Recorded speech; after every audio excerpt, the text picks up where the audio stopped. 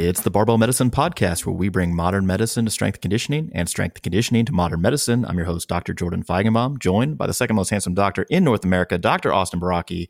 What's going on, man? Hey, man. I'm doing okay. Getting settled into the new spot and figuring out my life again, but things are good.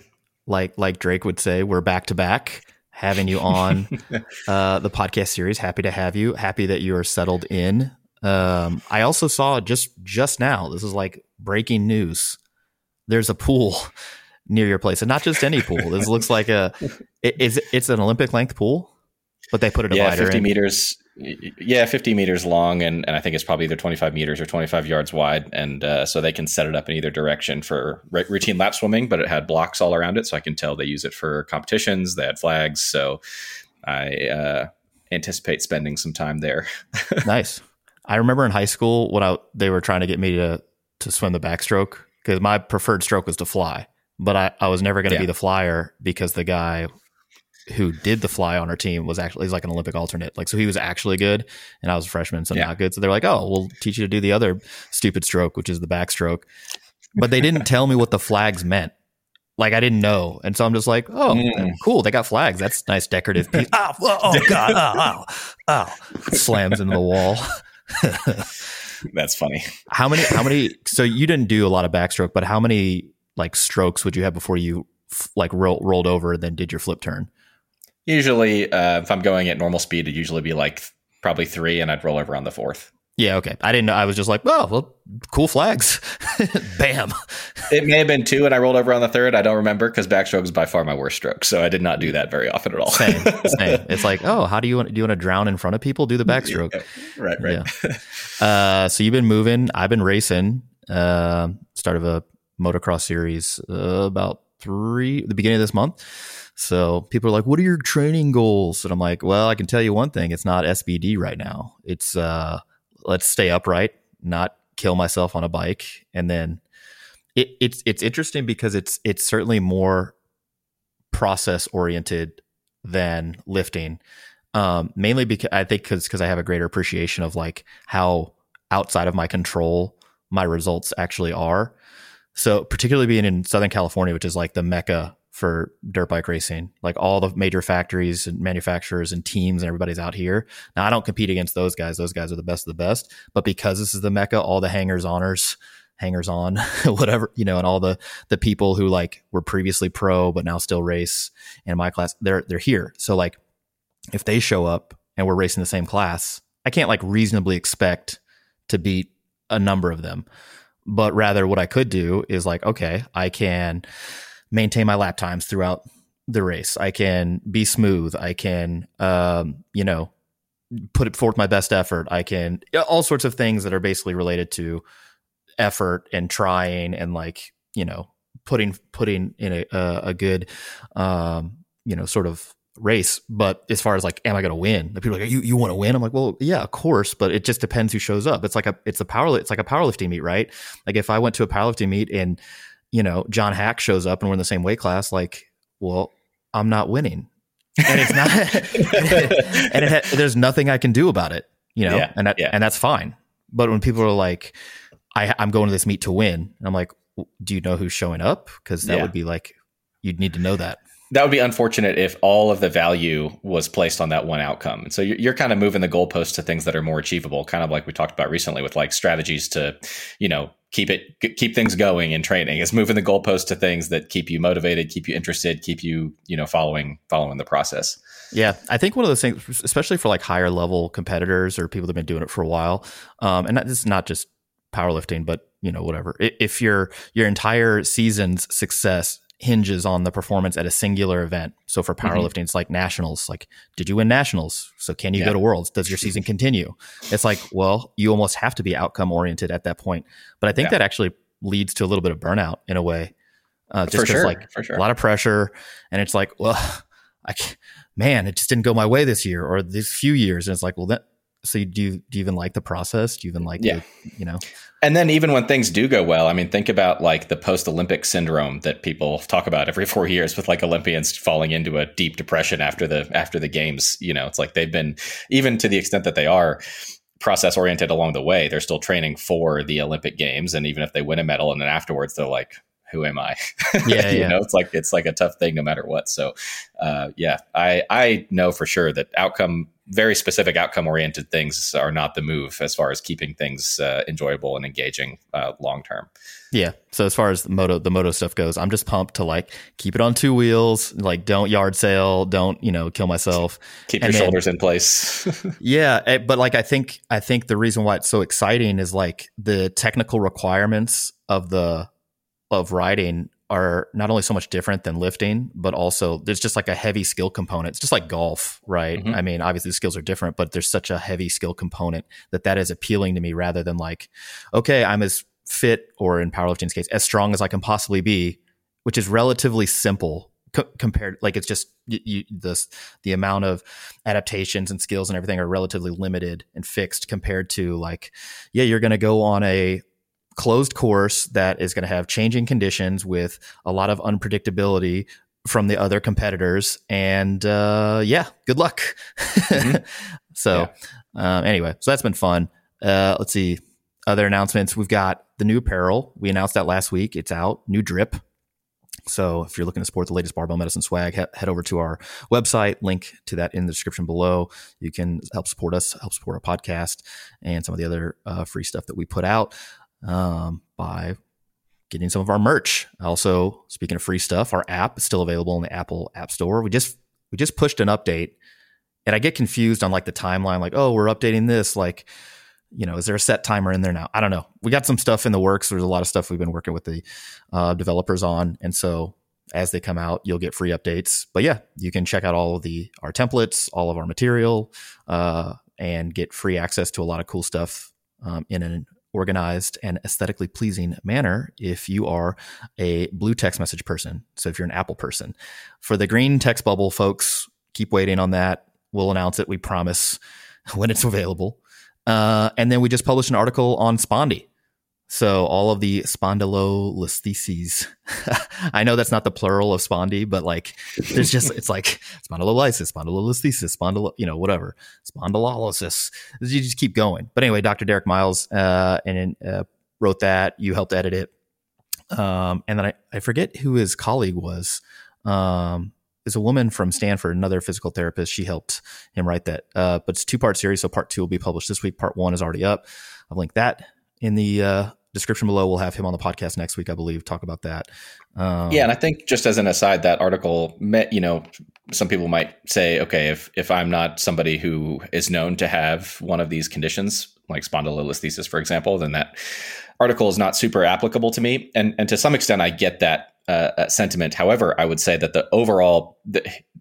Derek bakes a bunch of really important, like kind of rehab principles in that article, in both parts of that article, that are very much generalizable to people who have back pain in general. And so even in the absence of that particular diagnostic label, even if you have not been told that you have this very particular thing, I think that the article series is very helpful for laying out principles of like, how would we approach rehab in somebody, or like return to various sporting activities in somebody who has back pain in general. And then, obviously there are some more specific considerations for those conditions, but I think it's useful pieces for the general audience as well from a back pain perspective.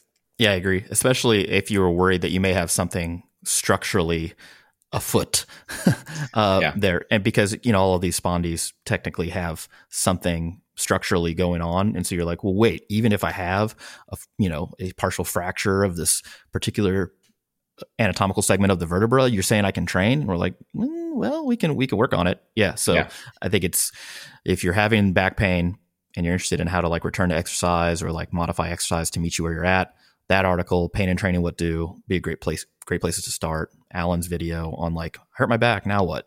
Yeah, both be good. But that's not the reason why we're here today. We're here to talk about your favorite topic. I know you love this particular topic, this particular niche. We're talking about multivitamins. You love vitamins. We're talking about multivitamins specifically today. And, are multivitamins good for your health and or performance? And should you be taking one? I feel like this is like the $8 billion question, because that was their revenue in 2020, $8 billion. So, and the reason we're discussing this today is because a new USPSTF guideline was published in late June. So, Austin, what does that stand for? Like, why do people go to these guidelines? Why is this even important? Yeah, so anybody who's a clinician, particularly from a primary care perspective, will be familiar with the USPSTF. This is the U.S. Preventative Services Task Force, and this is a very highly regarded, objective, multidisciplinary kind of organization that does evidence synthesis on various things that relate to preventative health, having to do with things like screening. Obviously, if you say multivitamin is one of my favorite topics, probably secondary only to screening, which is another one that we've talked about at length before, and that's something that this organization does a lot of work on as far as synthesizing trial evidence, scientific evidence to come out with guidelines for practice of as far as what should we do, what sorts of things are there for which the benefits outweigh the harms, or are there things out there for which the harms outweigh the benefits and we should definitely not do them from like a preventative primary care type perspective. And so, for anybody who's listened to our screening stuff and we've talked about, hey, these are the things you really should be doing. For example, getting like your blood pressure checked, getting your blood lipids, cholesterol panel checked, things like that. What things shouldn't you do? Getting various, other kinds of screenings in people who feel well, look well, have no issues, getting certain blood tests that's not necessarily recommended for all comers who don't have any signs or symptoms of illness. And so those are all the kind of things that this committee puts together. They're very highly regarded and do excellent work in this space. And so this new guideline came out just last month. And so that's kind of what prompted this particular topic. Because otherwise, I typically don't go out of my way to discuss multivitamins in general most of the time. Yeah, well, but there are people, I mean, particularly because you're hospital based. And so whenever somebody gets admitted, I would imagine you see multivitamin on their med list fairly frequently. Very often. Yes. Yeah. Which is interesting because there's no set definition of what a multivitamin is. So I think we can start this podcast with like, what is a vitamin? What is a multivitamin? And so, the listeners know exactly what we're talking about. Vitamins, by definition, are organic compounds that cannot be made by the body and are essential to life. So I think the original term, Casimir Funk, when he discovered this stuff, he called it vitamine, right? So it's like essential, vital to life. And then amine was like this amino acid based structure, but we've since learned that not all of them are like that. And, it's interesting. Vitamin D is not doesn't fit this definition, for example, because vitamin D can be made by the body, but we already did a podcast on that. We'll refer you to that and link that in the description below. But vitamins are further classified as either being water or fat soluble based on their ability to dissolve in water, which has further implications on their absorption, transport, storage, and removal from the body. In general, water soluble vitamins like the B vitamins are absorbed into the bloodstream, carried freely without transport proteins because the blood, your serum is water-based, and it's excreted in the urine when levels are too high. They don't typically get stored in fat because, again, they're water-soluble. And so the amount of water-soluble vitamins that you have on board at any given time are relatively low. And if you don't take them in on a, fairly regular basis, can be easier to become deficient. In contrast, fat-soluble vitamins are absorbed into the lymphatic system, carried on transporter proteins because they can't dissolve in water. So again, your blood's like mostly water. So you need a protein to like carry them along, and they can be stored for long periods of time in the adipose tissue. With respect to multivitamins in particular, there is no standard or regulatory definition such as what nutrients they must contain or in what amounts. Manufacturers basically arbitrarily determine the different types of vitamins, other minerals, and additional ingredients that they put into this supplement, and they sell them without real regulation of like, you have to have 10 separate things in there, 15, 30, and what amounts. They just kind of like guess.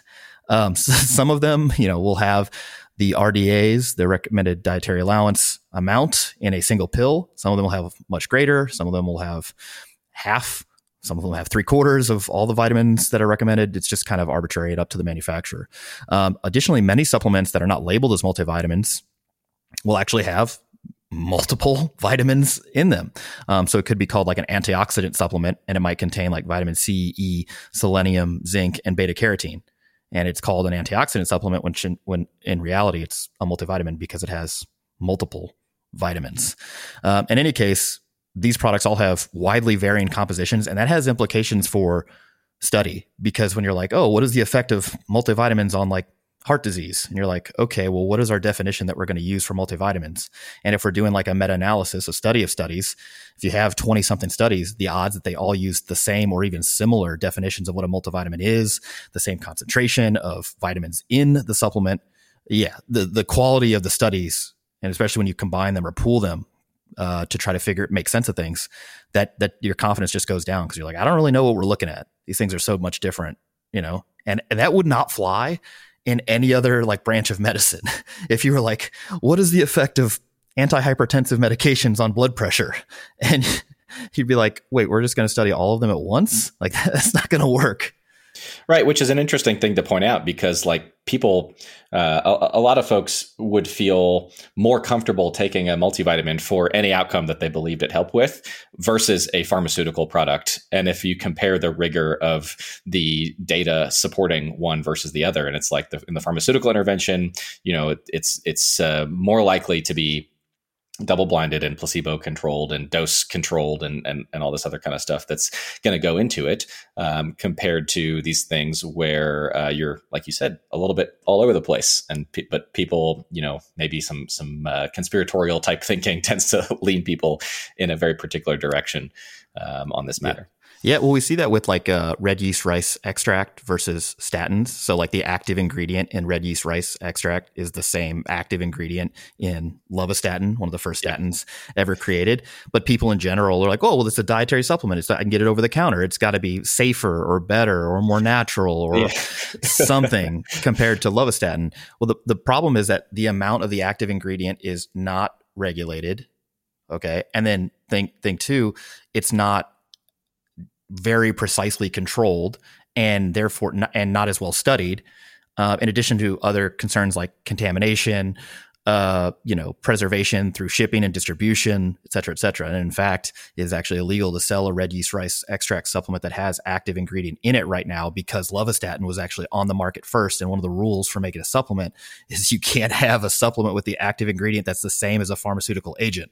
So anyway, that's an aside. Maybe we'll do a whole podcast dedicated to supplements, but today we're just going to talk about multivitamins. So let's talk about who takes multivitamins. So people in the United States have taken a multivitamin since the early 1940s when these products first became available. It is the most common supplement used in the United States and worldwide. There's actually been an apparent recent decrease in multivitamin use, though if you look at like how many people in the United States are actually taking one. It's estimated that a third of all adults in the United States take a multivitamin and 1/4 of children and adolescents take a multivitamin.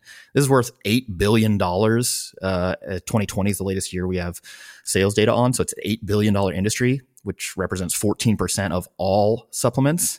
Just for comparison, creatine supplements represented about 224 million. So if you look at like, if we did a bar graph of like sales of multivitamins versus sales of creatine, the sales of multivitamins would dwarf creatine and protein combined. So very commonly used, a lot of sales, big industry. And as far as like why people take multivitamins, if you asked somebody like, well, why do you take a multivitamin?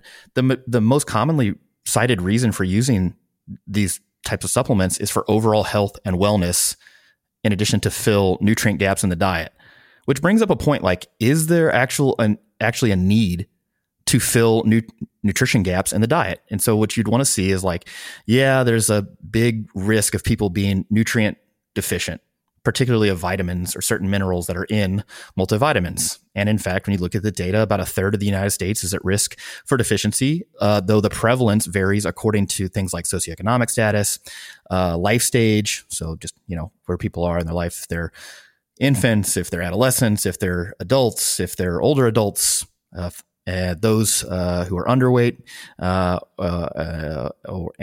are with overweight and obesity, those folks tend to have a higher prevalence compared to normal weight individuals and things of that nature. So that kind of gives you a lay of the land, like, is there a need? But you can go further down the rabbit hole, and those who actually use dietary supplements, particularly multivitamins, tend to have a higher vitamin intake from their regular diet. it's sort of like this healthy user, healthy bias. Like if you're a type of person who's like gonna buy a multivitamin, your baseline diet is likely to contain higher amounts of vitamins than people who wouldn't take a multivitamin. Yeah. It's just a difference in how much you care. And that's what like that's the common cause here. Yeah, exactly. So, for example, there was a large study of about 90,000 men and women aged 45 and older in LA and Hawaii. And it found that those taking multivitamins, which is about 25% of the study population, almost 3/4 of them had adequate intakes of all vitamins across the board. And they examined 17 different vitamins in that case. Those who were using multivitamins tended to have a higher percentage of adequacy as far as like taking in enough vitamins in their diet, specifically for vitamins A and E. But multivitamin users also had excess intakes of several nutrients like vitamin A, iron, zinc, and niacin. It bears repeating that those who take multivitamins in general have a higher nutrient intake at baseline. And so ironically, the populations who are at highest risk of nutritional inadequacy and would be likely to benefit the most from multivitamins are the least likely to take them. So non-Hispanic Blacks, people of low socioeconomic status, individuals who are underweight or overweight are among the groups with the greatest risk of nutrient deficiency. They're the least likely to actually take multivitamins, which is kind of unfortunate. So I'm thinking, if I saw a patient in the clinic and I was like, oh, what supplements do you take, if any? And they were like multivitamins, like right there, I'm already thinking like, well, their diet is likely to contain a higher amount of vitamins at baseline, just from the fact that they're willing to purchase and take a multivitamin or report that they're taking a multivitamin. They probably view themselves as a healthier person. I got to take these multivitamins to stay healthy, things of that nature. Yeah. I mean, I think that this is interesting, but when you think about it a little bit, also ultimately unsurprising in the terms that you said. Just like the common cause of both of these things is just a difference in both the amount of, to some extent, knowledge and interest and caring about this thing, and also just the availability, the resources, the access to actually do that particular thing and stick to it over time. Yep. So in general, people who do take a multivitamin, they do tend to have a lower risk of vitamin deficiency than those who don't take a multivitamin. But the deficiency risk and the absolute level of deficiency don't seem to correlate well with dietary intake or supplementation, which is kind of what we saw when we talked about vitamin D status, meaning that people who had high intakes of vitamin D in their diet or supplement with vitamin D, that didn't necessarily correlate well with their vitamin D levels. So it seems to be a little bit more complicated. So this is actually a really interesting segue into talking about, well, what does it actually mean to be deficient or to have sufficient intake or at very high levels toxicity? So Austin, when you're thinking about these terms, nutrient deficiency, sufficiency, toxicity, what does that mean to you if you're looking at that in the case of somebody in the hospital or something like that? Yeah, this is something that comes up actually more often than you might think for me in the hospital, but it is important to point out that this is a very different situation, context, environment than how people typically think about these terms and apply them more in the fitness sphere. And so if I'm seeing a patient who is obviously, to get admitted to the hospital in most situations, I won't say every single time, but in most situations, there is a medical reason why you're getting admitted to the hospital, a sign, a symptom, or some manifestation of potential, disease or illness that is, could impact your health trajectory. And so if the thing that you are showing up with could potentially be attributed to a nutrient deficiency of some kind, be it a vitamin or a mineral or something like that, then that would be such a situation where I may choose to investigate that a little bit further. And so the concept of a nutrient or nutritional deficiency in these situations is one where somebody has, a proven low level of a particular nutrient that is known to cause a particular clinical syndrome that I'm seeing in front of me in the person.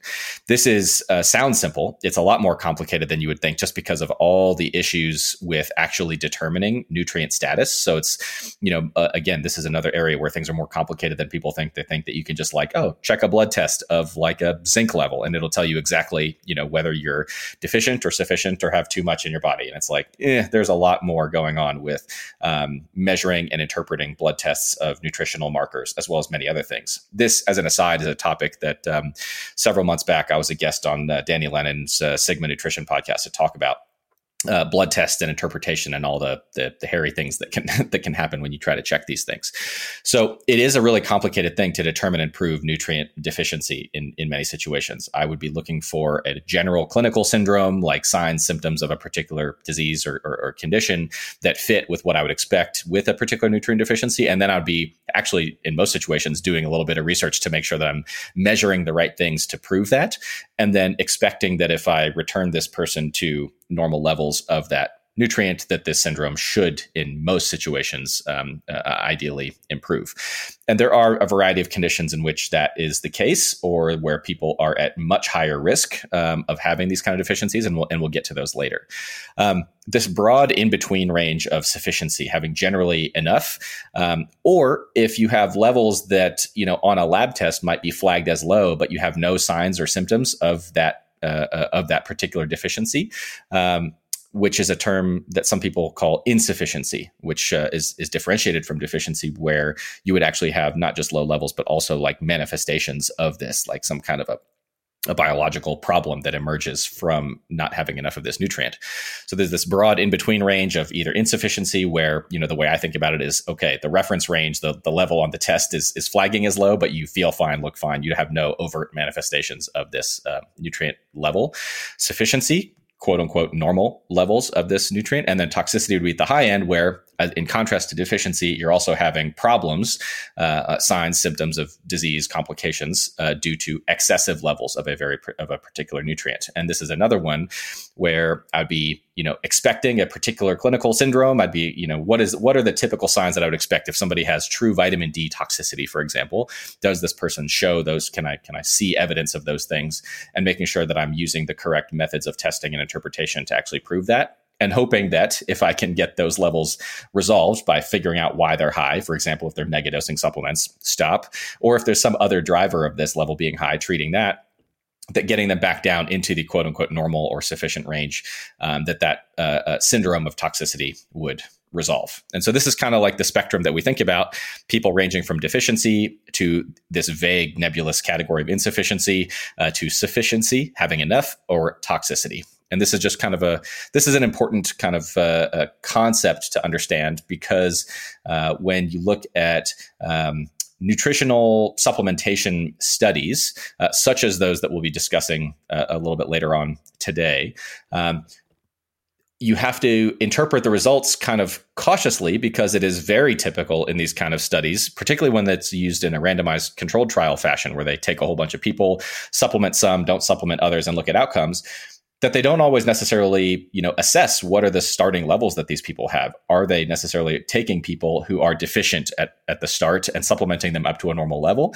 Or is it just a whole mix of people, some of whom may be deficient, some of whom may be sufficient, supplementing all of them? And then as a result, you may end up with a result that is like a false negative result, meaning that there was no apparent impact, but you didn't actually differentiate between people who started out low and got to normal, started out normal, got to the high end, or anything in between. So this is just one example of how interpreting this research can get real tricky, and how complicated this whole field is, I guess.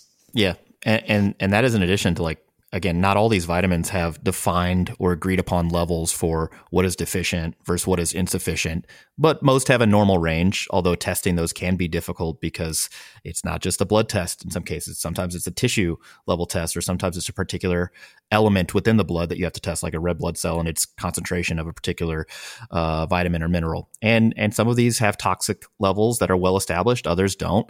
And then again, there could be many reasons why somebody is low, high, normal, that are sometimes related to dietary intake, sometimes related to other disease processes, et cetera. So yeah, in many cases, if you're below the normal range, that may be associated with a clinical syndrome, like vitamin C deficiency is commonly associated with scurvy, bleeding gums, impaired wound healing, et cetera. And then usually toxic levels, if they exist, are much, much higher than that. And that's also confounded by the fact that many dietary supplements may be contaminated or contain other agents that can cause toxicity independent of that particular vitamin you're investigating. So some vitamin C supplements, for example, will contain vitamin E in addition to that. And like you can, while there's no really well-established toxic level of vitamin C, there are toxic levels of vitamin E. And so you're like, oh, was it the vitamin C or the vitamin E, or was it them taken together in tandem? So it can be complicated for sure. But overall, the purpose of taking a multivitamin, so a vitamin supplement that contains multiple different minerals and vitamins, would be to increase an individual's intake to the recommended dietary allowance, the RDA, to reduce the risk of deficiency or insufficiency in groups that are like at risk of those things, and thereby reduce the risk of diseases associated with these vitamin deficiencies. We would also, at the same time, want to avoid the risk of very high doses of vitamins in those that have known toxic levels. So that's the reason why someone might want to take a multivitamin. But this also assumes two things: that blood and tissue levels of vitamins are directly tied to the dietary intake from these sources, so foods and supplements, and that increasing the blood level of these certain vitamins via food and supplementation, but no other changes like body composition, treat and or reduce the risk of disease. And it, just like we saw in the vitamin D podcast, just because you give somebody a vitamin D supplement and it does increase their vitamin D level, that may not actually change the course of their disease, because the reason why their vitamin D levels were low was almost like a indirect or artifact type thing that you saw due to another disease process that you're not really affecting at all. You've basically buffed the chart. You put some polish on it, took your microfiber tile out, buffed the chart, made them look good on paper, but you didn't actually affect their health trajectory, because the vitamin D level itself was representative of something else that was going on, perhaps inflammation, perhaps some other disease process. Yeah, I find this, we talked about this at length on the vitamin D podcast, but I continue to find it so interesting how many people view vitamin D as being so critically important to supplement and taking it the levels up, while also harping either for certain interventions or against quote unquote modern medicine for like failing to get at quote the root cause of certain diseases and things like that. Meanwhile, it's like most of these people who you may be talking to who may have vitamin D levels that are just a little below the normal range or at the low end of the normal range or outright low. So many of them are low because of obesity and excess body fat and untreated sleep apnea and chronic inflammatory stuff from other conditions, and making that number go up with a supplement isn't the move, and you are failing to treat the underlying cause, as it were, which is just kind of an interesting observation.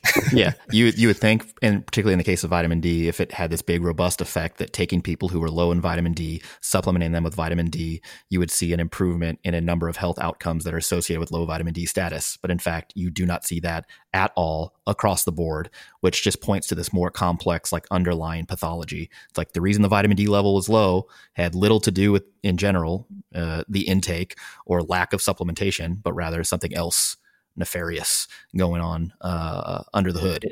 So in lots of cases, that is true. Yep. So we're going to focus on the effect of multivitamins on three things here. Thing one, heart disease, or ASCVD. We'll talk about that and define that shortly. We're going to talk about its relationship to cancer risk reduction and cancer-related mortality.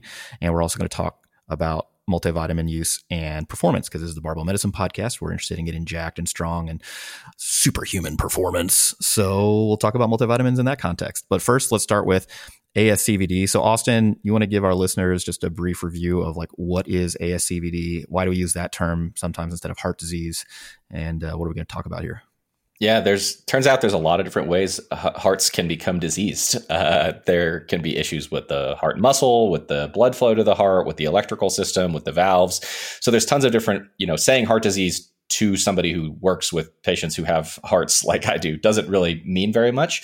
In most cases, I recognize that what most people are meaning when they say heart disease is this idea of atherosclerosis, which is just kind of what also has been described in lay terms as like kind of a hardening of the arteries, or people talk about blockages and things like that, leading to things like heart attacks.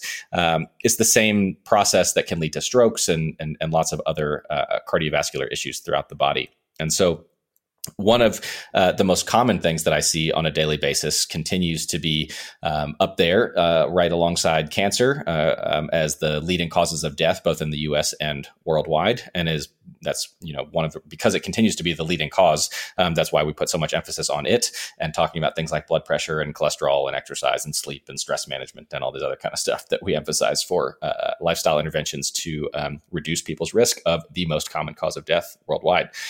And so, this particular new guideline that prompted us to record this podcast, the ways in which they analyzed the question of do multivitamins help is one is did it improve or reduce the risk of heart disease related complications, and the other is through cancer, and that's kind of informed the lens through which we're discussing this topic today.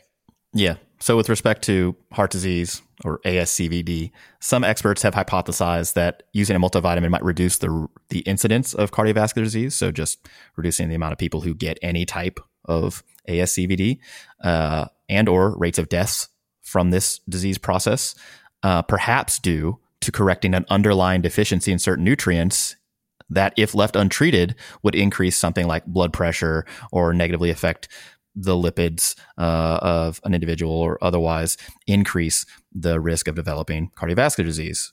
So let's take a look at the data. The Women's Health Study prospectively followed a group of women, about 37,000, that were aged 45 and older. The mean age was 54 years old, who either used or did not use multivitamins. About 38% used a multivitamin and about 62% did not use a multivitamin. They followed them for an average of 16.2 years.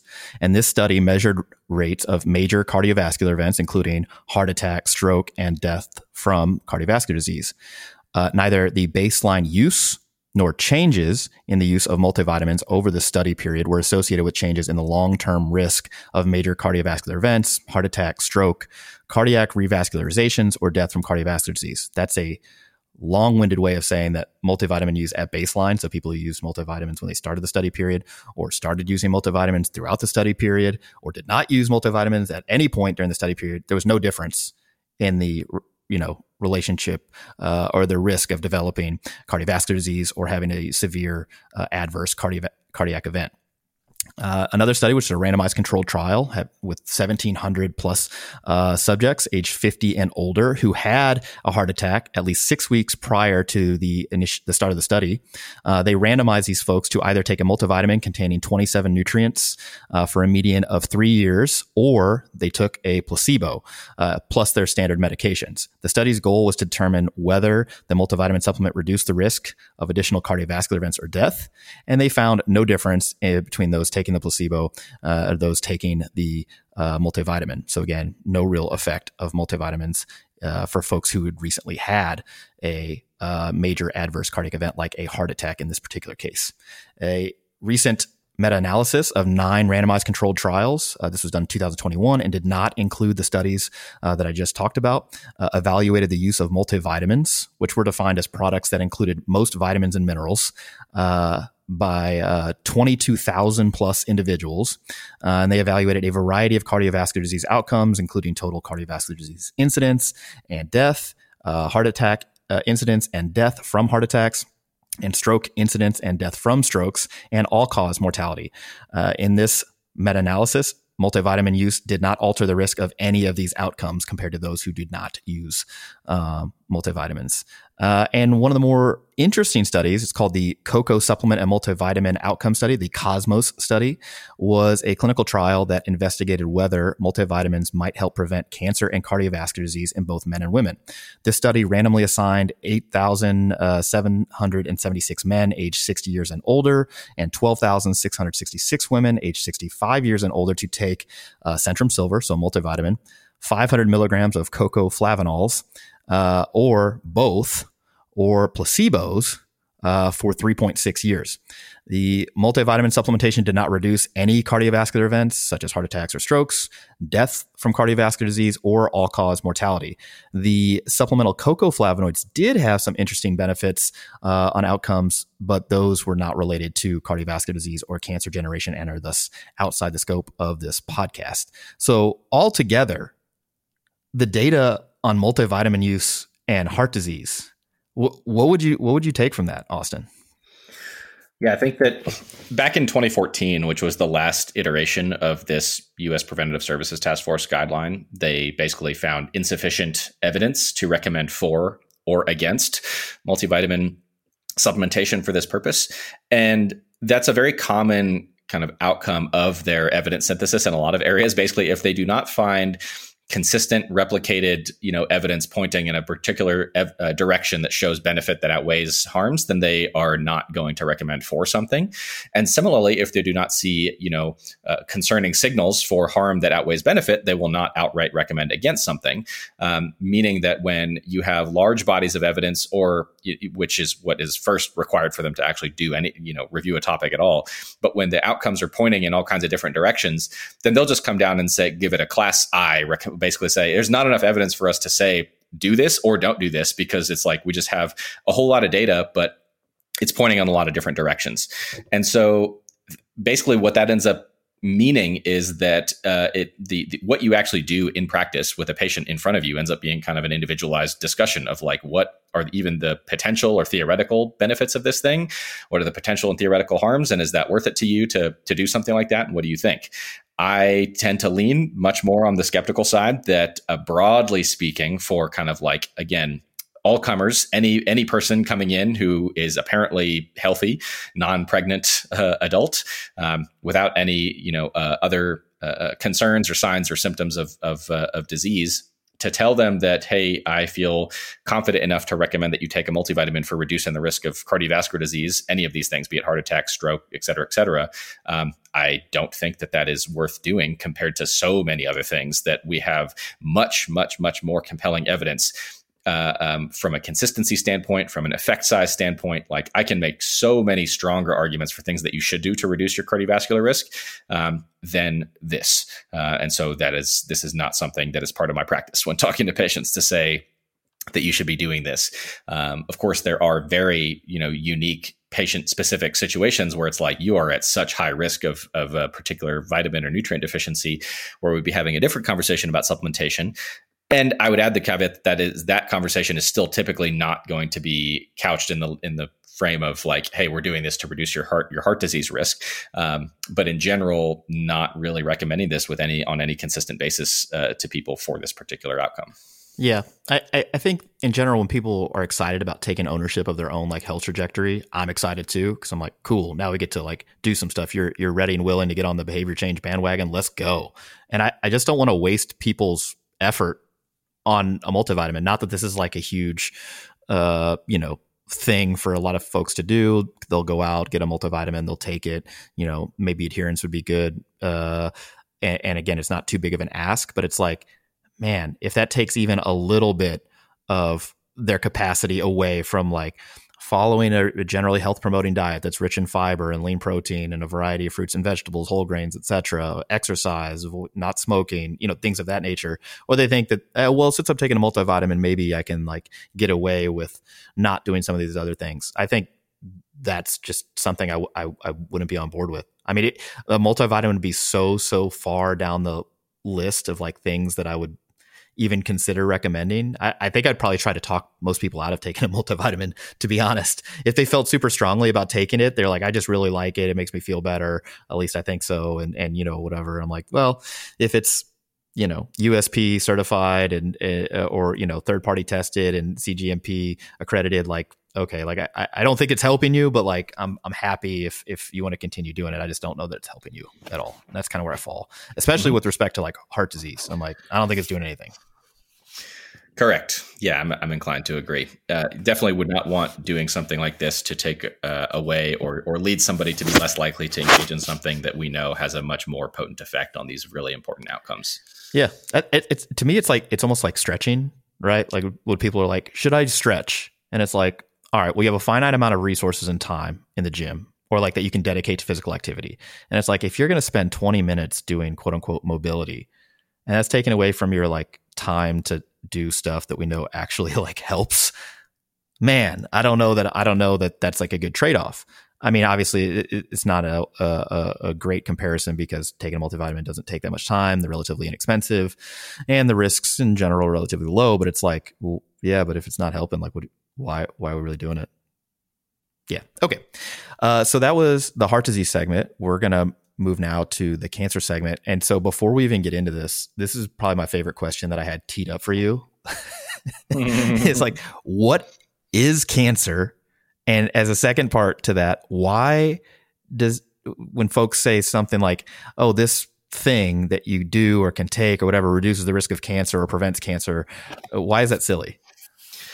Yeah, I think that cancer is definitely it's presented and discussed as a monolith, as one condition, kind of like earlier when we just said heart disease, and I listed out like 6 different categories of ways that hearts can become diseased, which themselves all have many, many, many subcategories of particular diseases, and the reason or the utility of these different diagnoses, right? So why this is going to get a little bit philosophical, I guess, from a medical standpoint, but like, what is the point of a diagnosis? What is the utility of a diagnosis? It is that when you have established that particular diagnostic label, it should ideally lead to a targeted or specific intervention that then modifies that condition, modifies the health trajectory of the person with that condition. This is also why you know sometimes you'll hear doctors or you'll hear say like if you're weighing 2 different diagnoses and they have the exact same treatment or management or whatever, then I don't really care what the particular label is. And this comes up in back pain all the time. People are like, do I have arthritis in my back, or do I have a bulging disc in my back, or do I have whatever? And it's like, look, if you have back pain and you don't have these like red flag signs or symptoms, we're not worried about some sort of ominous underlying pathology, then we're going to say you have back pain. And I care less about that. But when it comes to things that do require very specific different changes in what we do or how we do it, that's when a diagnostic label becomes much more important, right? So if I say, you have a tumor in the spine, which is what I think is contributing to the back pain, versus just you have this kind of what we call general non-specific back pain, that's going to lead towards 2 different management strategies. And so the same thing applies to cancer. Cancer is often discussed and presented again as a monolith, as this one giant thing, whereas cancer is probably like infinite different things. You could even make an argument that like every single tumor is unique from a genetic standpoint, from how they behave, how they attack, how they spread or don't, et cetera, et cetera. And so there are so many different, broadly speaking, types of cancers that can be divided any number of ways. You can divide it by organ system. You can divide it by solid tumor, blood, liquid tumors, all these different kind of things. And there is utility. There's an important reason why these are all differentiated, because each of them has a different treatment approach to them and identifying the type of tumor. This is why people get things like biopsies done or things like that to figure out what is this tumor, what are its unique, makeup, so that we can target it as best we can. And so the idea that in such a heterogeneous, really broad kind of category of disease, that's like, oh, you just do this one thing and like you'll prevent cancer. Kind of silly. You're right. It's a super nebulous, vague description. Instead, it would, be more useful to consider what types of cancers are we modifying. So, for example, we know that obesity, carrying excess body fat for very long periods of time, can increase the risk of many different cancers, which have been identified, but not all cancers. Whereas others, it's like, if you don't have this very particular genetic mutation, then this cancer ain't going to happen in you, for example. So these have different causes, different contributors, different modifying factors. So not one condition, a whole bunch of different conditions. And so as a result, just kind of from the outset, the idea of just like, I'm going to pop a multivitamin and prevent, broadly speaking, hand wave cancer is a stretch for sure. Yeah. Yeah. I think that also that contributes to why reading some of this literature and certainly conveying it can be a little dry at points, because you're like, okay, so this group of people took a multivitamin for this particular subject, and this group didn't. And here was their change in risk of esophageal cancer, bladder cancer, liver, like all these different types. And people are like, well, what about cancer in general? I'm like, well, there is no cancer in general. Yeah. It reminds me of I think it was a research review episode that we did a few months back when there was this hot new paper about vitamin D supplementation and just like preventing, quote, autoimmune disease. And we tore into that paper because it was like, what the hell is that? There's like so many different kinds. And when we dug into it, people can reference that episode, or we can try to find it to link again. But it was the same kind of thing. It's like, there's no such thing as just one, autoimmune disease that we just like prevent. It's a very complicated, heterogeneous category of things. And the idea that this set of conditions which have different diagnostic labels for a reason, because all these diseases are caused by different things. They have different biological behavior and they have different treatments. The idea that just you take one thing and it's going to fix all of them, again, extremely implausible. So that's kind of where we're starting from the outset here. Yep.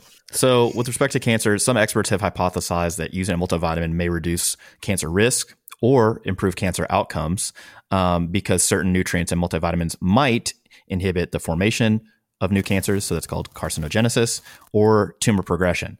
And so you got to go look at the data. Now, most of the studies on this are observational, and it basically examine the association between multivitamin use and specific cancer types and cancer-related deaths. There's not a lot of randomized controlled trials where, a group of folks with a particular type of cancer take a multivitamin and the others don't. Some of that would be unethical to do. You could do a case control study, something like that. But the idea that if you thought something was going to help and then you weren't going to give it to everybody, is like, how are you going to get that past the IRB? But you can do case control studies.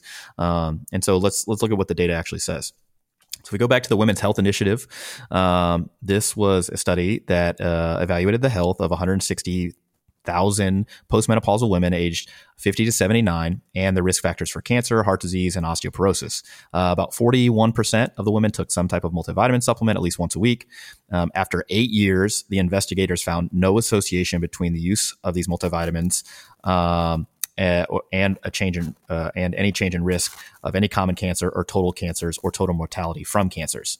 If we go back to the Cosmos study, so that's the cocoa supplement and multivitamin outcome study. That's the group that got like the Centrum Silver and the cocoa extract.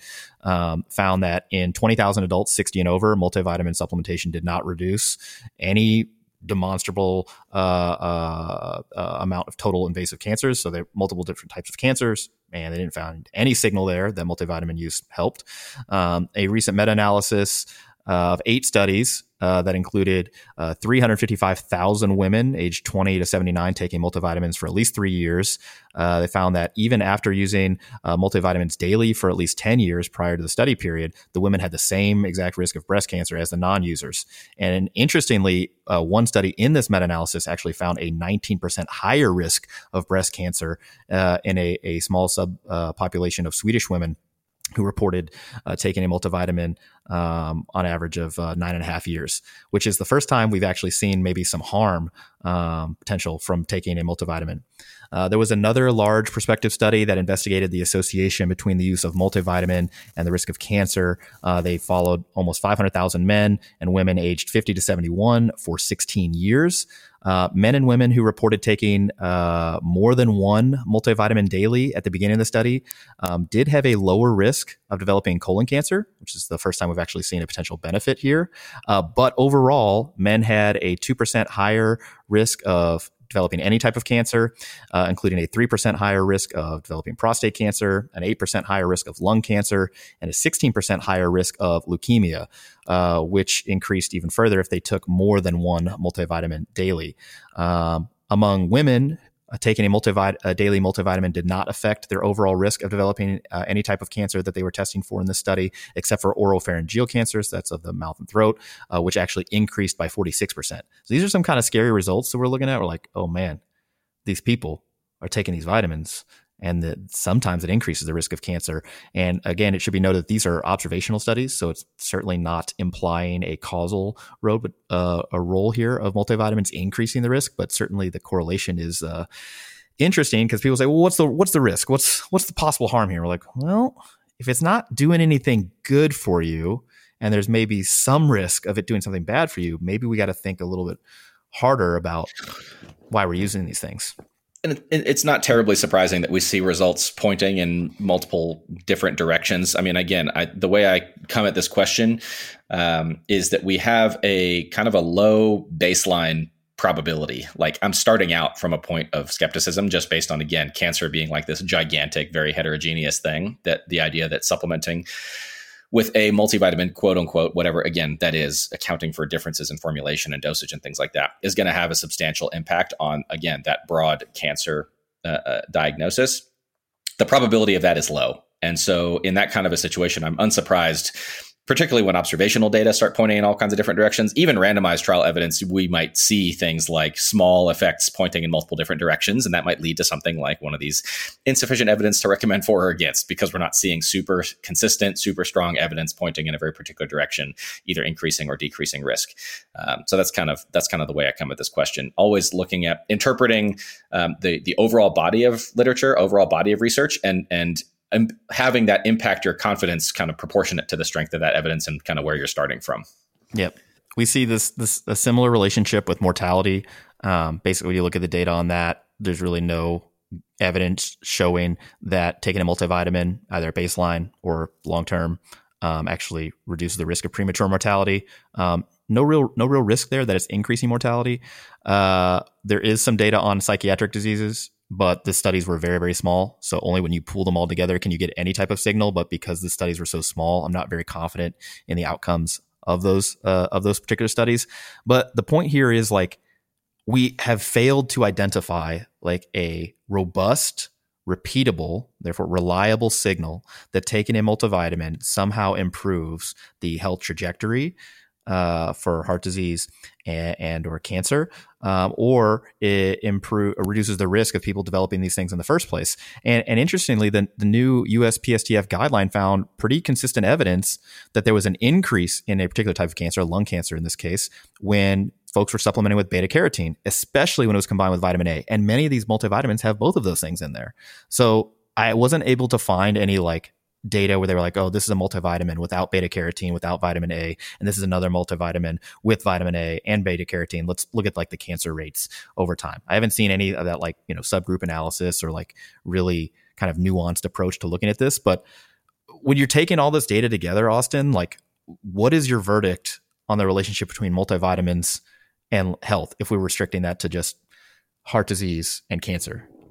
Well, so to start off here, I'm just going to quote a section from this kind of evidence synthesis where they said that 84 randomized controlled trials and 6 cohort studies suggest that most vitamin and mineral supplements provide no clinically important protective effects for cardiovascular disease, cancer, or all-cause mortality in healthy adults without known nutritional deficiencies. And so there are some caveats and exceptions and limitations and things like that that are all hashed out in the evidence summary. But I'm inclined to agree with that broadly speaking. Again, if I'm having somebody who, kind of like the population we talk about when it comes to screening tests, people who look fine, feel fine, have no complaints, and I'm not identifying like, oh, you have major risk factors for this particular deficiency, or you have this sign or symptom that could be attributable to this particular deficiency, I have a very hard time, elevating recommendation of a multivitamin in my clinical discussion with this person high enough to even compete or hang with any of the other things that I'm much more likely to discuss with people. Like, hey, let's make sure your blood pressure is under control.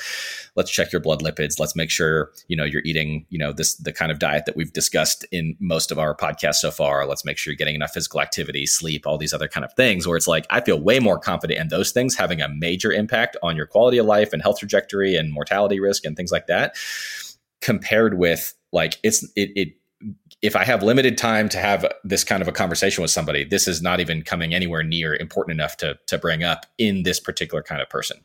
Now, somebody comes in and they tell me like, hey, I underwent gastric bypass surgery 10 years ago and I'm not taking anything at all. It's like, well, you're at high risk of a bunch of different deficiencies that we should be thinking about. Or you have, this inflammatory bowel disease. We need to be thinking about that. Or I had a bunch of my gut resected, or I have cystic fibrosis, or I have, other conditions that we know dramatically increase the risk of certain deficiencies. Yeah, suddenly the importance of discussing vitamin and mineral supplementation becomes much, much, much higher on my priority list, to the point where it's like, hey, suddenly this may be even more important right now than talking about some of those other things in comparison.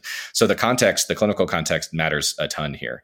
And so that's kind of how I think about it. For most of the people who I would guess are probably listening, who are generally healthy and fitness interested and motivated and hopefully meeting many of our kind of recommendations for health and things like that, I have a hard time saying, yeah, this is worth your time and effort to take a multivitamin to reduce your risk of heart disease or cancer incidence, compared to like, you know, if you go to the 7 health priorities article on our website, like, hey, let's make sure you're like not, you know, checking all those off 100% before this even comes up on your radar to think about at all. Well, yeah. Well, people are going to say, they're like, all right, Baraki, I hear what you're trying to say, but why or when you can and? All right, I'm doing all of those things. Why not take a multivitamin? How do you respond to that? At that point, I care way less about whether you choose to take a multivitamin or not. I'm not going to go out of my way to persuade you against it, outside of, hey, I at least have evidence to say maybe don't bother taking beta carotene, yeah, right? Maybe avoid that, or vitamin E being the things that they specifically recommend against for people. You know, again, broadly speaking, outside of any disease specific considerations that may come up. If you insist, then like you said, kind of like the stretching thing. It's like, bro, I do not care if you choose to stretch. But again, as far as like, where are my priorities for you? I'm not elevating this beyond a certain level of importance. And once you've checked off all these other boxes, you want to do that. Cool, man. Live your life. Do what you want. All right. So I don't want people to be afraid of vitamin E, especially if they have certain conditions. Is there any reason why people should be taking vitamin E? So I'm not prepared to make very strong recommendations to people on this podcast who are not my patient, but there are certain situations where vitamin E is being studied and there may be some signals for benefit. And in particular, those relate to fatty liver disease, non-alcoholic fatty liver disease, or what is now starting to be called more metabolic associated liver disease.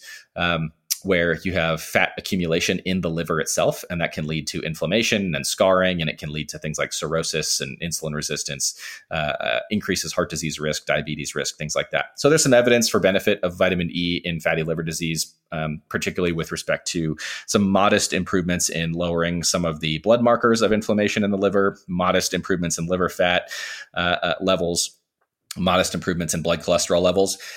And this is a really complicated field as well, because vitamin E is also not one thing. There are different types of kind of like subtypes of vitamin E, tocopherols, tocotrienols. There are subtypes of all of those. And as you might expect, given that like what you said with multivitamins, they're not standardized, the studies on vitamin E use in this particular context, they don't always differentiate. They don't necessarily use consistent dosage ranges, things like that. So teasing apart what is the actual active kind of mediator of benefit is pretty tricky. But alpha tocopherol, which is the most common kind of form of vitamin E, has been recommended in like liver disease guidelines for patients with fatty liver disease who have biopsy proven, inflammation in the liver, which is a minority. Probably almost no one listening to the podcast is in that situation, but it's something that can be considered. But when I zoom out in practice and I'm talking to somebody who has fatty liver disease or NASH, steatohepatitis, inflammation of the liver, vitamin E may be part of the conversation. But again, it's like the effects that we see from that pale in comparison to the effects that we see if it's like, hey, can I get like 7.5, preferably upwards of 10% weight loss with this person? That I would expect to dwarf this effect of supplementing with vitamin E in this situation. So again, that's like where my priorities are. But again, it's worth mentioning caveats like this because again, the USPSTF guideline is for generally healthy, adults who don't have these other conditions. There's evidence, either insufficient evidence for or against multivitamins. There was enough evidence for them to recommend against beta carotene and vitamin E, but it's not like there's never a role for these things in any situation. There are almost always exceptions in medicine. It's real complicated stuff. So we've talked about health implications, broadly speaking, with respect to multivitamin use. But what about performance? And again, we're here on the Barbell Medicine podcast. We're trying to talk about multivitamin use and is this good for gains? And so, if we wanted to answer this question to see if a multivitamin would be good for gains, one, is there a scientific rationale for a potential positive impact on performance? Two, is it possible that the supplement can have an adverse effect on health or performance in the short and the long term? And three, does the athlete actually need it? All right. So as far as why we might suspect there could be a potentially positive effect, if the athletes were at a higher risk for deficiency, so if you had an athlete, for example, who had a malabsorptive disease or a particular medical condition where their absorption or blood levels of certain vitamins and minerals was otherwise compromised, you could make a case like, hey, multivitamin and or other sort of supplementation may be useful. But you as their coach would probably not be managing that. So outside of that, you'd have to make the case that the athlete who is otherwise healthy no chronic medical conditions that would affect absorption and storage and otherwise nutrient uptake would be at risk of deficiency. So that's maybe the one way that a multivitamin could be potentially beneficial. But the argument you hear more commonly is that athletes need higher levels of certain vitamins due to an increased use during activity or increased metabolism or clearance of these vitamins during activity. So it's like, oh, I'm using all this vitamin B6 to, move protein around, for example. And so because I'm an athlete and I'm so active, I need to take more vitamin B6. And so then you just got to go look at the data. So one, are there any athletes that are at risk of nutrient deficiency? And in general, athletes as like a whole population, which again, this is not monolithic, but if we're just in generally referring to athletes, they seem to have lower risk of deficiency compared to the general population. Why? Their dietary patterns tend to be more health promoting. They also tend to be younger, and they also tend to have more like healthy behaviors. For example, they don't tend to smoke. They don't tend to have substance abuse disorders at as high rates as the general population. All sorts of things. There are exceptions. So athletes with either low energy availability or REDS, right, the relative energy deficiency syndrome, those folks would be at higher risk. But now we're talking about a very small subsection of athletes. Okay. As far as the evidence for do athletes need more micronutrients? The studies on this are relatively sparse, and that's kind of what you would expect because this is very difficult to measure. What you'd need to do is you'd have to get a representative sample of athletes. You'd have to measure their baseline levels, which, as we discussed, for all these different nutrients is different. You can't just take a blood level and be like, okay, cool, we got all of this stuff now. You have to do it for each specific vitamin. And then you have to evaluate what's happening in real time when they exercise. Like, are these levels dropping? Are they increasing? Are they stabilizing? And then what do they do after exercise? And that's just the short term. What about long term? What about after months and months and months or years, in fact, of training? And so there are relatively few studies on this, but the studies that have looked at this and actually have done a good job show that maybe for vitamin B6 and riboflavin, there's like an increased need.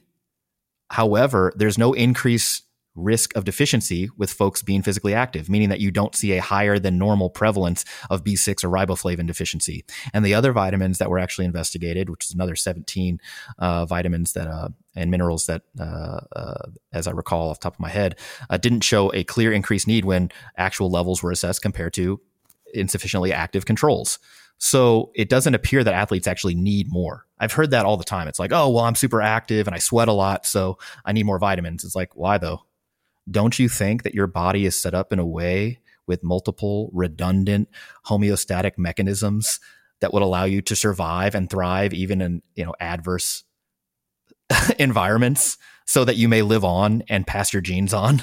Like, we had to be active before, guys. Like, the evolutionary pressure has kind of done some good things for us. And then with respect to adverse effects, so that, you've moved on, like, is there a potentially positive effect? Probably not from deficiency unless somebody's got low energy availability, REDS, or like another medical condition that messes with their absorption, which again, now you're referring to like very specific, previously determined issues that, again, you're probably not managing as a coach, and certainly not on your own if you happen to have one of these things. Are there potential adverse effects? I'm not so worried about like, what are the bad things that can happen from taking a multivitamin? If it's got beta carotene or vitamin E in it, I think we've got some decent evidence to suggest probably don't take a multivitamin that has those two things. But there have been case reports of cross contaminations in these products with D-bol and Winstrol that actually a number of athletes in both Germany and Spain, where these were sold over the counter, pop positive on WADA drug tests. And it's from their multivitamin. So they all received reduced sentences because normally it's 2 or 4 year ban from your sport. But because they actually found the agent, that was contaminated and it was a multivitamin, they got a reduced sentence at just a year. But like, that's happened. Also, this huge company called FarmTech in 2017, there was a Burkholderia bacterial infection. All these people ended up with sepsis. It's like, that's pretty gnarly. Multivitamin? Yeah, for a multivitamin with like really no potential to improve performance or health outcomes unless you have one of these very serious conditions. So in any case, I'm not really concerned about the adverse effects, although again, it's like, why? I would just make sure that people are taking a CGMP certified or accredited supplement. That should be on the label. Just means that they follow the good manufacturing processes that are registered, and then they're also third-party tested. So batch tested usually. They could be USP, they could be NSF, informed consent or informed for sport. We use the latter for all of our supplements, for example. So I'm not really too concerned about the adverse effects, but again, there have been some case reports. And if I were a WADA tested athlete, like going to the Olympics or something like that, I wouldn't risk it for the biscuit with multivitamins. It's like, bro, you got D-ball in your multivitamin. That's why you like this one so much. I'm like, I knew something was up. And then finally, as far as the actual like evidence on performance outcomes, the current evidence is sparse. So basically, especially with respect to resistance training and anaerobic performance, there's one available study on resistance training.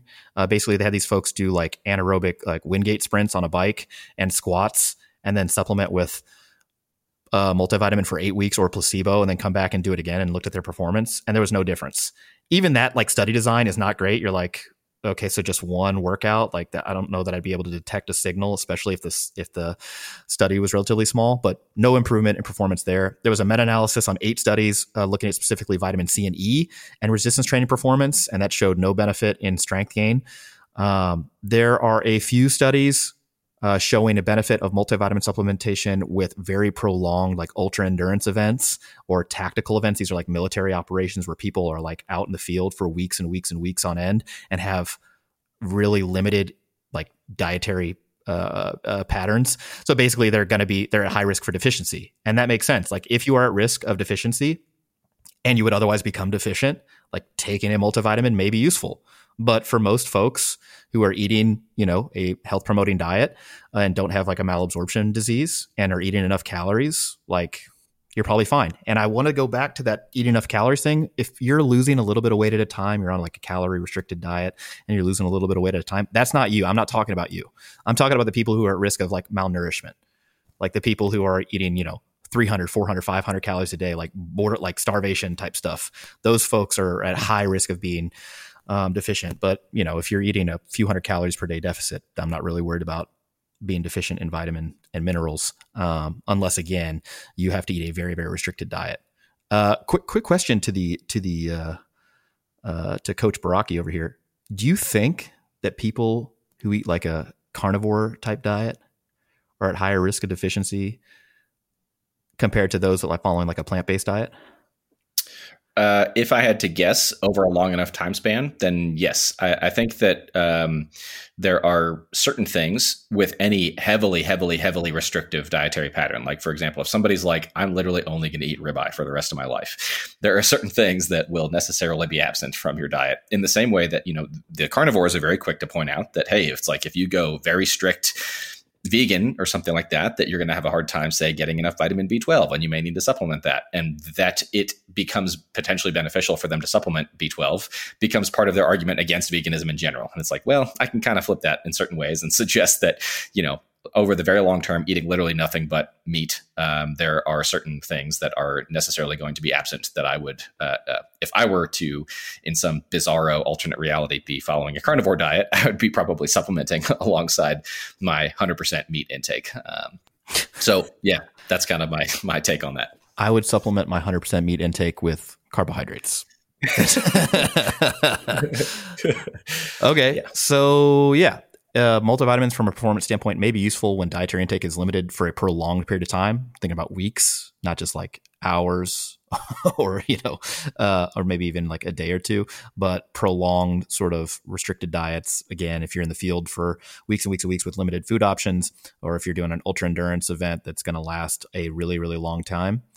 One, hats off, because that's wild. I could never imagine doing that. But then two, maybe a multivitamin would be useful. So then the question, the $8 billion question, Austin, are vitamins good for anything? I mean, just that question at face value, yeah, they are. Yeah. Just the question of like, is supplementing with them, broadly speaking, for all comers, like healthy asymptomatic people with no signs, symptoms of disease, this like catchphrase that I feel like I keep saying.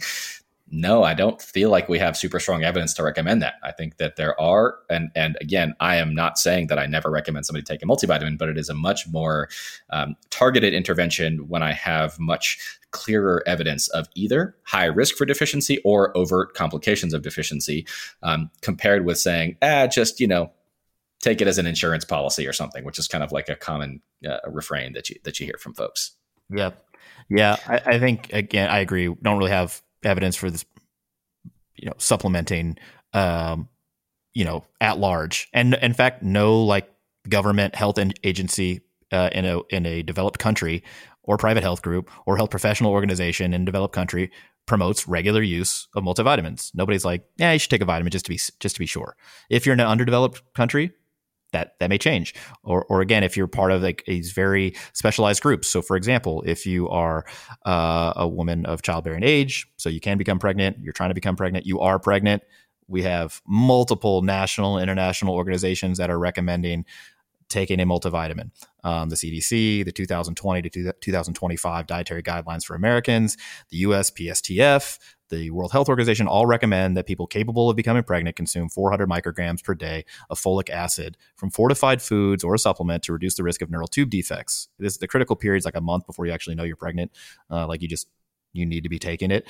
And yeah, it does seem like that actually reduces the risk of neural tube defects. Although I will tell you, and you don't have to tell Lorraine this, and she won't listen this far into the podcast, but the data on that is not great.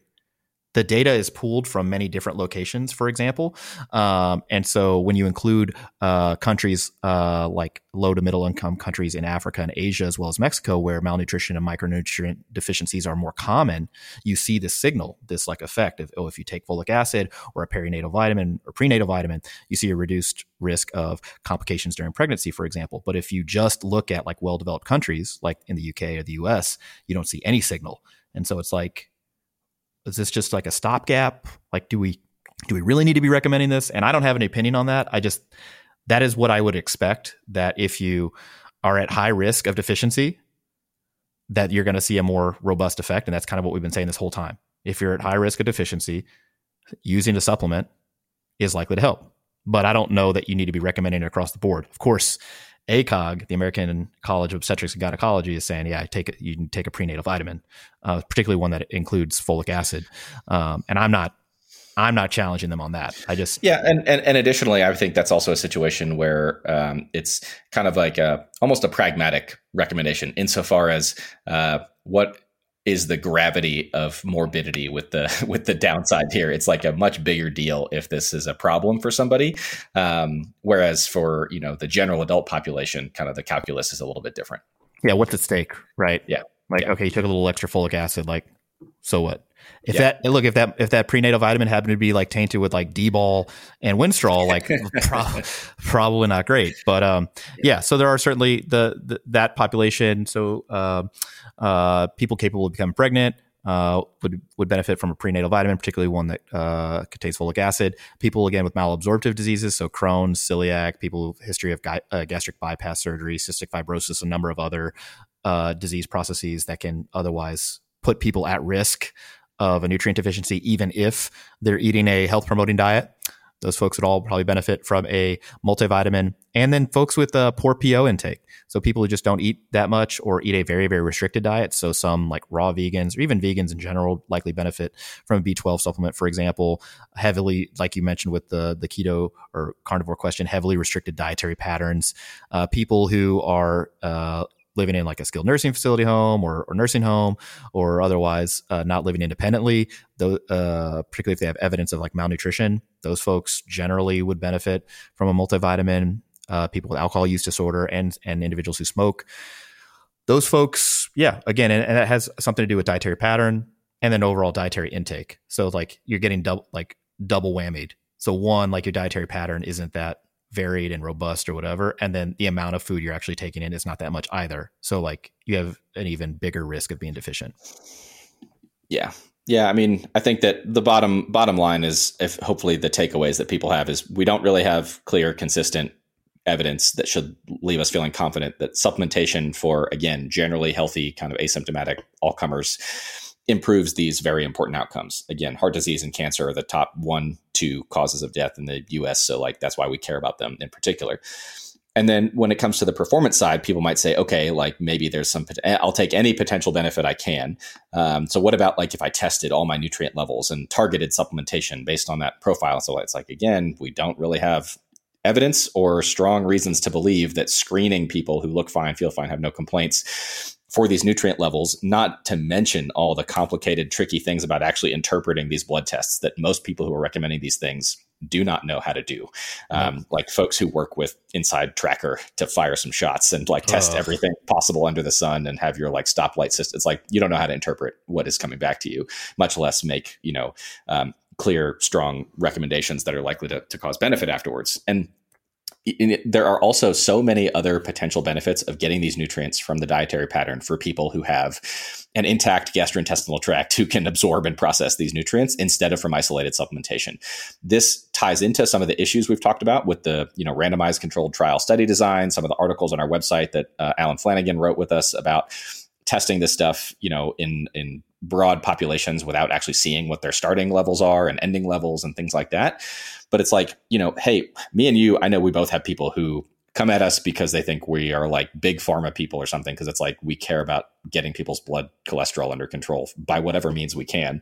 And then they don't bat an eye, playing into the supplement industry, this $8 billion industry of multivitamins, when it's like, hey, we're saying it probably isn't going to benefit most of these people who are wanting to take it. And we recommend getting a lot of these nutrients from your diet. What a concept, right? There's all these other things that come with the foods that you eat, polyphenols and flavonoids that you're probably not supplementing unless you're in that Cosmos Cocoa trial.